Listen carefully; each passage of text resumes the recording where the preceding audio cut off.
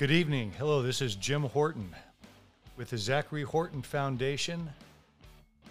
We're doing our fourth podcast tonight, Zach's Life, a story of love, addiction, loss, grief, and recovery. Tonight I have a couple good friends here with me. Ronnie, he's currently on our board, and Nick. Both have been in recovery for some time, and just great friends of mine. And tonight we're going to focus on recovery. Kind of talk a little bit, guys. Kind of go reach back into thinking about what it was like before you started in recovery and what your dreams looked like, and then just kind of where you're at now. So, with all that, let's kind of get started, and we'll take off from here. Anyway, how's everybody doing tonight? I'm doing great, man. Blessed. Awesome. Nick, I heard you just got back from you were over at the beach for a couple of days, huh? Yeah, man, I'm loving life. I just got back from the beach with my girlfriend, and it's been pretty nice. It was pretty nice. It's kind of stressful because we were, there's a first time traveling that far. She's never driven that far either, but yeah, it's been wonderful, dude. Life sober is just phenomenal. Hey, I got to tell you, man, to see you walking in and to hear you coming back from the beach and you're just out there living life, I had such a big smile on my face. I'm like, man, this boy changed, and I love it. That's what I live for. Thank you. Yeah, that's too cool. So for the audience that doesn't know, Ronnie was a counselor where Zach, where my son was in treatment for some time. And then Nick at one point was his roommate in one of the sober living facilities. So again, everybody here is much more than just friends too. We're kind of like family, right? So anyway, hey guys, the first question that I want to throw out was I just want you to reflect a little bit and tell me, how has your life changed from how it was before you were in recovery, so however many years ago that was, to how it is today? So just kind of reflect on that. You want to take this, or you want me to go? You first, man. All right. Man, it's fun. It feels weird to even think about that, because when I think about what life was before I was in recovery, I wanted nothing to do with recovery. I didn't want to be sober. I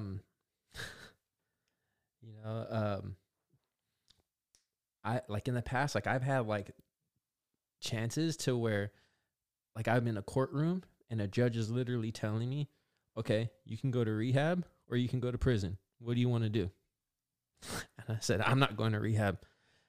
Wow. That's how bad I didn't want to do anything with recovery, So when you ask me that question, I'm just like, man, I never would have thought. But I remember about a year or so before I finally got sober, I remember like I was miserable, but I wasn't miserable enough. And it was where my, disease had progressed like far enough to, I remember thinking in the back of my mind one time, like, hey, well, I could always go to the rooms of recovery, but I'm not that bad yet. So yeah, when I think about that, I just I had to be beaten to submission. Wow, boy, that it's almost hard to imagine that you might have chosen, or that you would choose going back to prison instead of doing the recovery. But that's how deep the disease had a hold of you. Yeah. Wow. And so now what about today, dude? Okay, so now you take that's what it was. And now today, it's literally the complete opposite. I live an honest life. I work in the treatment industry. I guess I used to work on the opposite industry, and so it's I'm part of a church. I don't have to look over my shoulder. I'm not worried about what I got to do to get well in the morning. It's literally there's no comparison. I think about early recovery. You know, I never had a job in my life. You know, 27 years old, got sober, never had a real job in my life. I didn't know what I was gonna do. My reading comprehension was terrible. You know, but being in the rooms of recovery and you have all this recovery related material to read, I didn't have nothing better to do but to read it all. You know what? I learned how to read. I learned how to write good. So today it's funny. Literally, my job is to write clinical documentation and review and audit it all day, and then talk on the phone. You know, Dude, so what if a you change. and that's from recovery. You know, so when I think about what it was to to what it is today, man, it's complete opposite. Something I never thought would be possible. Wow. What about you, Nick? Can I just take a second and say that what you said a second ago, beaten into submission. Mm-hmm. I love how you put that, and I love like the use of that phrase as well, and the amount that I relate to that. You know, I mean, I had to kick the crap out of myself, you know, to really, you know, enough to really get to that point to be, you know, where I was like, okay, I'm done, you know, and I'm really done, because I would say I was done over and over again, but you know, that was just a card that I would play, obviously. You know, who didn't, right? You know, but anyways, I just want to point that out. That was, I mean, I don't know, that was poetic, man. But yeah, so for me, you know, before I entered recovery, my idea of a life for myself, and this is pretty terrible. I was literally, and this is what was my actual thought process. I'm gonna sell drugs to make money for my family and make sure they never have to spend. You can ask my mom. I had this conversation with her about selling pot. I was like, Mom, I'm gonna sell pot big time. Like, I mean, like move pounds so that I mean, quote this. I will, you know, sell that, you know, big time so that, you know, I can make enough money to, you know, buy you guys a house. So you guys don't have to worry, and you know all that. All this like, just, I mean, drug mentality. It's, you know, stupid. So like, that was my idea for a life. You know, my end game was just to sell drugs, do drugs, and, you know, live like that, you know, and that's not a life to live. That's a life to die in, you know? So another thing for me is, you know, I never pictured myself settling down with a girl. I pictured myself living, you know, in that grimy, dirty life that I was in forever, you know, and just, you know, being like, whatever, I don't want kids, I don't want a wife. Ask my mom about that one too. She'll tell you. But, you know, now, you know, from there, you know, and then I'm here in recovery. I definitely don't want to sell drugs because, you know, obviously I'm in recovery, you know, but, I have big dreams, man. I'm engaging in my music.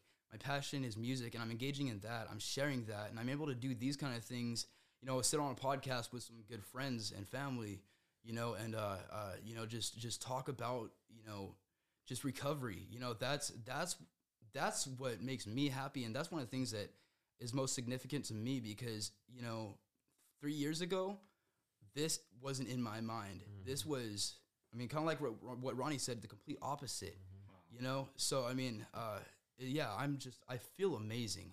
I'm mid-process, like 2 weeks into quitting nicotine, and I feel better than I did when I was loaded, you know, 3 years ago. Wow. So, I mean, if that tells you anything, I feel like crap, but if I feel amazing because I'm sober, dude, and like, there's nothing better than that. I'm living in recovery. You know, I mean, that's. Well, and Ronnie, I have to say the song that you and your girlfriend did together that she produced. Oh, dude, it's cool. I mean, you know, you have such talent to be able to see that, to hear that, and you know, to experience that with you is really. It's just so great to see, you know, both of you at this point in your life that is just working out just like this. But I imagine even through this process that the journey hasn't been all unicorns and glitter. Oh, never is. So talk a little bit about just about what the process of recovery was like, and some of the real pains about it, but then as you saw it starting to get better. Because what I want people that are listening to this, you know, families that may be in the beginning of watching their children go through recovery. What are their kids going to be experiencing? Because I can let me reflect back just for a little bit. When Zach went to his first medical detox, so first time that he had been sober in probably a couple of years of any length of time, and he got cleaned up. He went into outpatient, spent a few days in a sober living house, but he was coming home every day, and he would just come in here in this room right here. This was his room. He'd come in here, he'd sleep right here where we're talking, and then he'd take a shower and he'd go back. But he was clean. Dude, we were thinking, oh man, we dodged a bullet there. He's good. I mean, we had no idea, no concept of the kind of struggles that he was going to continue to feel, and that he was going to continue to go through. And we weren't prepared for that. We weren't educated in that. So again, I know as a parent, I kind of had a misconception of what it was going to be like. Hey, it's over, man. We can live our life now. No, it was nothing was farther from the truth.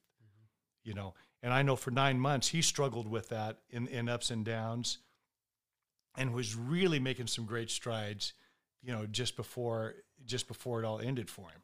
So, I can only imagine that kind of roller coaster is more common than it is uncommon. Mm-hmm. Anyway, yeah, I mean, again, reflect about that a little bit, and just kind of, talk about what your journey was like, and again, how you saw it was getting better, and what that was like, the things that you looked from, from people that loved you, and how you got support.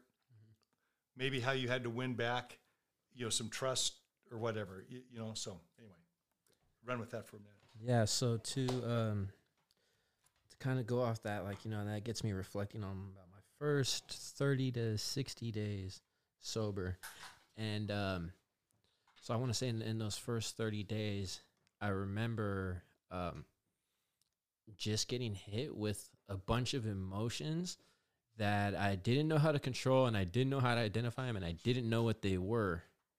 I had gone so many years literally just stuffing my emotions, and then you get sober and you start to feel them again. You start, I remember watching that movie Castaway, and I was just getting sober. And I'm over here crying, and I'm crying, and at a Wilson at a volleyball, I didn't, all this stuff is just hitting me. And I'm having these emotions, and I didn't know how to identify them. And I remember telling my best friend's mom about this. She was giving me a ride back to his house, because those first 30 days, my mom wasn't really she didn't have my back. She didn't believe that I was getting sober. She thought I was full of shit, Well, and that's because you'd been full of shit. Yeah. I'd been full of shit for so long. So I didn't even blame her. I didn't put pressure on her or nothing. I told her what I was trying to do. But anyways, so my friend's mom is giving me a ride to my friend's house who I'm living with, because it wasn't happening. I wasn't getting sober, living at my mom's house. And but I remember I was trying to explain these emotions that I was feeling, and you're talking about these ups and downs. I was having this down, and I couldn't put it into words. And she basically helped me identify, kind of, verbalize that, what I was feeling was shame and guilt. So that years of the stuff that I was doing was hitting me. And so that's something common that we see a lot in, not just young people, but people in general when they get sober, is they get hit with this shame and this guilt. And a lot of times those emotions, keep people, it takes them back out. And so I remember I was stuck in these, and I didn't really know how to control it. I'm barely learning how to identify it. If there's a spectrum of emotions, I knew happy and mad. Didn't really know anything in between. So I was feeling a little bit lost. But the thing that got me through it was, I paid real close attention to the people around me who had been, some had been around for a lot of years, some had maybe been around for a year. My friend who helped me had about a year sober, and, he had a girlfriend who had 6 years sober. And then we hung out with a bunch of old people that had 20 or 30 years sober.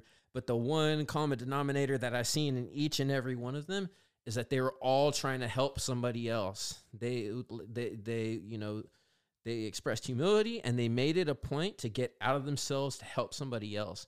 And so when I seen that, you know, nobody didn't really tell me, you know, I was just, I read it, I hear some people talk about it. And so I started to learn, you know, when I'm down and I'm having those, you know, we're talking about those lows, is I got to get out of myself, and I got to check up on somebody else and see how I could serve somebody else. And by doing that, it started to give me purpose. And then you create that, you know, that purpose starts to get created, and it's, it makes, you know, being sober rewarding. So yeah, it was, me and my buddy, we have a term that we talk about it, but we call it, finding, purpose in your pain.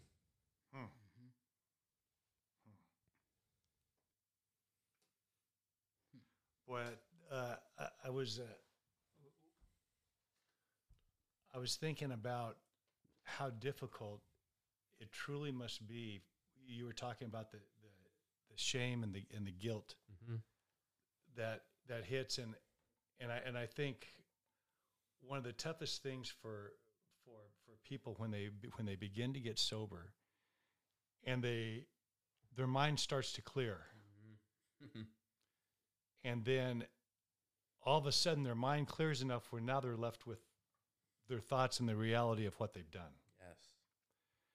And on the one hand, everyone is super excited to see, to see you do it. And I remember Zach, after every 2 or 3 weeks before he'd relapse, he'd, hey, I've got 14 days. Hey, I've got 30 days. I'm doing, and I think that's what took him down at the very end. He had just finished his first step after 9 months. He was just, he had made a commitment, to a church, and to his God. And he was just, he was truly on a good path.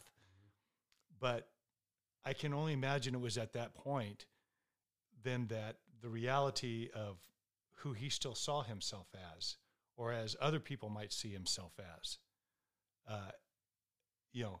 hit. And I think that's one of the dangers. If everyone had to identify themselves by the worst thing that they had ever done, how horrible we would all feel in life, And I think that happens from what I've heard in meetings that I've been in with people. I think that probably happens a lot.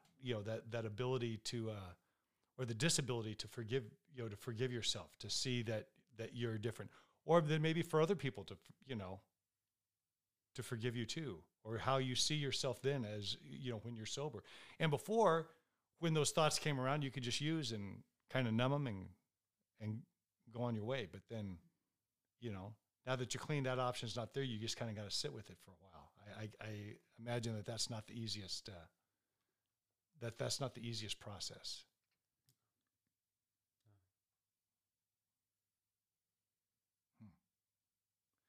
Nick, how about you, man? What has your journey been like?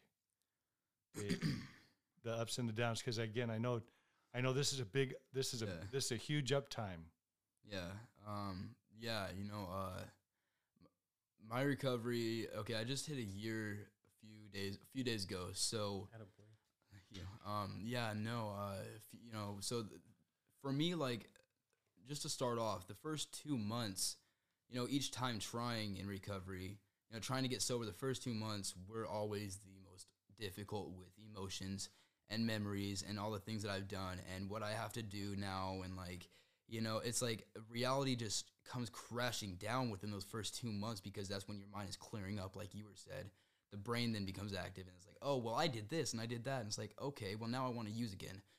So it's just, learning to, in those situations, just learning to forgive yourself and, just keep pushing and know that there's a better, something you're fighting for at this point, to make it right, not necessarily make it right, but make everything that you did okay, and that's just about staying sober. So that plays a part in my mind every day, I can't say there's been days where I really, really wanted to use, because when they say that, when I've heard this a lot in the rooms, the desire has been lifted. I never understood that. It still comes back. Like, I still get cravings, but they never turn into obsessions. like I feel like, I mean, this last entire year, I haven't really just thought or even really wanted to use anything. You know, I've just felt content with being sober and content with being alive. You know, that's just in my experience as well. You know, like that's, how do I word this? That is, lost my train of thought. That's just what I experienced within that time. You know, I'm not gonna say it was all easy though. You know, there were still times where the cravings came. You know, but for me, it was easier to say no because I've experienced already at that point what sobriety has to offer. You know, and I started experiencing it really soon. You know, really fast. Within a month, I had my own apartment, and that was a lot of trust that I was given. And I think that's another reason why, I continued living right, I guess. Right. So tell me this, right after you guys started in your walk in sobriety, and you've made this commitment to yourself, but obviously family, friends, people you had wronged or people that you'd been in touch with, they hadn't had a chance to adjust to the new you. No. What was that like? Because in your mind, you know you've made the change. But how did it feel when you saw them looking at you like they didn't believe it? So I think, man, they got a term called "fake it to make it," right? And I think I might have been kidding myself at first, if I'm being completely honest, because how I had to look at it is I had to tell to even get myself to be able to make any sort of change. I had to tell myself, all right, you're gonna get high, but you're gonna do it in a year. You can do a year. It's sort of like a bet that I had with my best friend. And so in my mind, I'm competitive. I'm like, okay, I make it a year. And so those first 1 to 3 months, somewhere in between, I had those reservations, and those reservations kind of what I held on to. But every day I'm hanging around people that were really doing the deal. And so I'm starting to make these little changes. And before that lie that I was telling myself started becoming the truth, I tell my mom right away, right? I'm like, hey, I'm gonna be sober, and she's just like, yeah, whatever. Like she didn't think nothing of it. And then I remember I had about it was like a week or 2 weeks, and like I didn't tell it. Well, I moved out, but I didn't tell her this. But basically, I had to cut ties with some people that Sure. And so I didn't tell her all, and that was like the turning point. Like, okay, I'm really gonna do this. And then I get to 30 days, and I'm like, hey, I got 30 days sober, and it's like she didn't bat an eye. Like, and she loved me. Yeah, she loved me. She didn't bat an eye. And then when I was like, I'm counting the days, and I'm like 45 days, and I'm telling my mom, and then my sister was like, hey, like, I heard you got like a couple months sober, and I was like, yeah. And then when I was coming up on 60 days, I was like, hey, mom, why don't you come to this meeting with me? I was gonna get my 60-day chip. She's like, okay. And she goes, and she seen it was for reals, and she met my sponsor, and then after that, she was gung ho about it. All right. So it was this. It's like she didn't doubt me, but but I could tell like she thought I was full of shit because I was full of shit. Yeah. So it was a slow process, but yeah, that's kind of what that looked like. I was lying to myself, but it ended up turning into the truth. I had to fake it to make it. Yeah. What was your journey like, Nick? So words meant nothing to my parents after a certain amount of times. I mean, like, they meant less than dirt. Like, I knew, even if I would say, I was going to do something, I knew in the back of my head, like, they don't believe me. Even in recovery, like, I have that second, that second thought in the back of my head, like, even when I'm doing something and, like, not even just saying I'm going to do it, but doing it in front of them, it's like, okay, well, what if they think I'm up to something?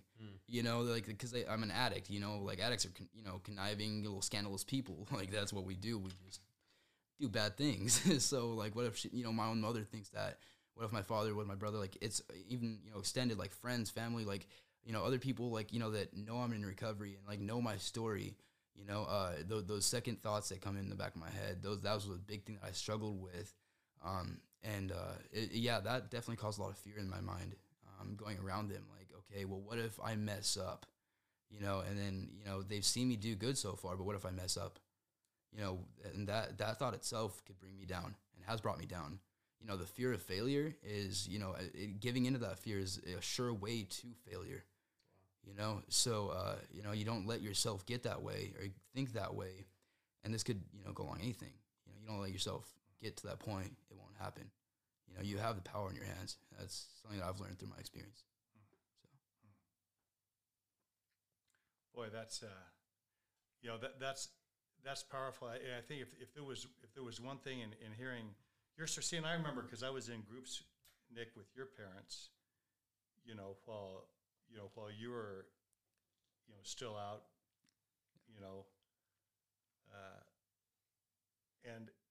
and I remember, seeing the pain on them. I remember the transitions that they went through about, here he is again, here it goes again, and then I remember feeling that way about Zach. Every time that Zach would relapse, he'd get 30 days, never over 45 days, and then there'd be a relapse. I think for parents, and when I say things like this, guys, I am just speaking for myself. I'm not saying that this is the reality for everyone, or this is the way that it should be. But I'll tell you, I wish above everything else that I could go back and have this perception. And the fact was that Zach was using once every 30 days, over a 9-month period, sometimes maybe 2 or 3 days, when he would relapse. That's the most sobriety he had had in 3 years. Yeah. But where I was at and the groups that I were a part of at that time didn't allow me to celebrate that those stepping stones of progress that he was taking.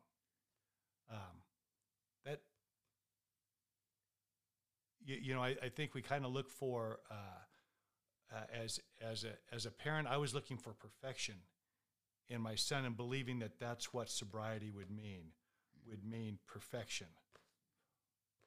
Well, yeah, because I've been perfect my whole life, right? It's just when I look at that now, it's just quite a. Again, I'm just really disappointed that I thought of it that way. I would think of no other disease that way.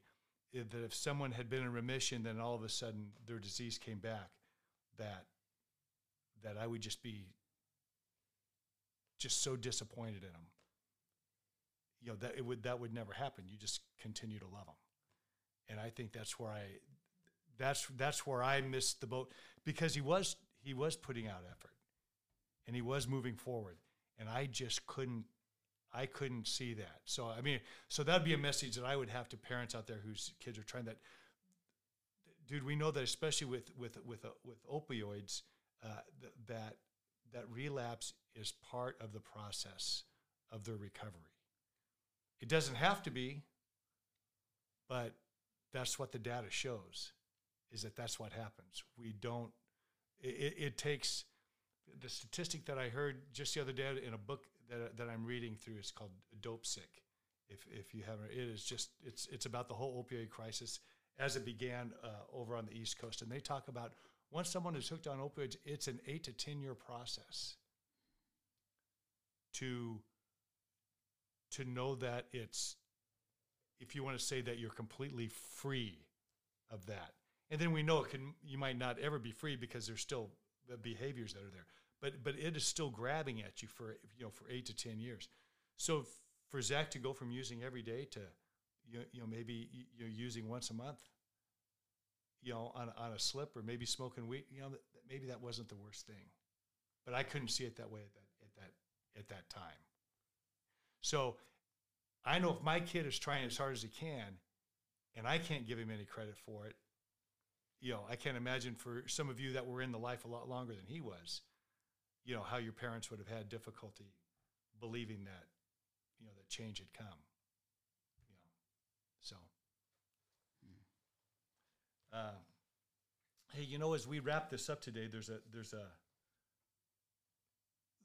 2 other questions that I'd like for you each to answer. I want you to tell me about your dreams for the future.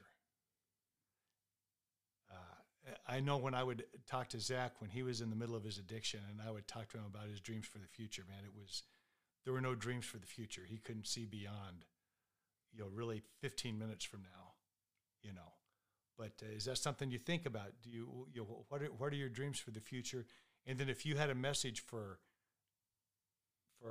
another young person out there who might just be starting on their sobriety journey now or wondering, man, can I do it? Can I make it? What would you tell them? So jump on those two things. Well,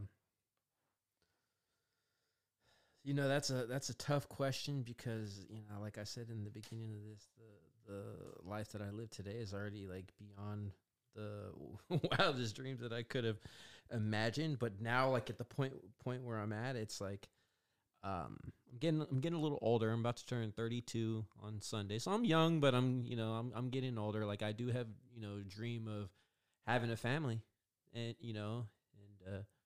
raising children that bringing them up in a way where, yeah, I'm definitely going to teach them about addiction. I'll tell you that. I'm going to share my story with them, because I grew up in I grew up. My dad is alcoholic. He sold drugs. I'm a family sold drugs. All and so to me that was normal. That was Right. that was the normal my entire upbringing. So I mean, I plan on raising children, but I'll be in recovery. But I definitely gonna bring awareness. So yeah, I want to have a family, and of course continue to help people. Like that's I have to be a service. I have to be a maximum service to God and the people around me, and that's whatever which way that leads me. Cool. And my message for anybody out there, young person, not young person, early sobriety, you're thinking about getting sober, whatever it may be, there is purpose for you, and you do have worth. Sometimes you just got to take that step, and you never know once once that purpose is revealed to you. There's not a drug out there that that could be that can be better. I'll tell you what, like the things that I live for, that it's better than any self gratification and anything in the past is when you have your own life, right? And you get sober and you kind of start to establish this life, and things start getting good and it feels good for yourself, right? But then you get to start helping other people when you see the light go off in their eyes and you see them build their life.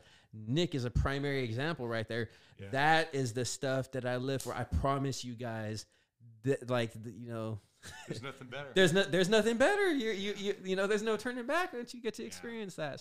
So if you're new, or you're thinking about getting sober, like I just want you to know there's a better high on the other side. I'm telling you right now. That's right. Yeah, man. Like was it my turn? My bad. Oh yeah, it is. Sorry, No, you're good. I like that. You're good. Jump I was in. in with it. But, yeah, man. Like no high will ever amount to the feeling and the euphoria of just recovery. Especially when you walk the route of recovery for so long.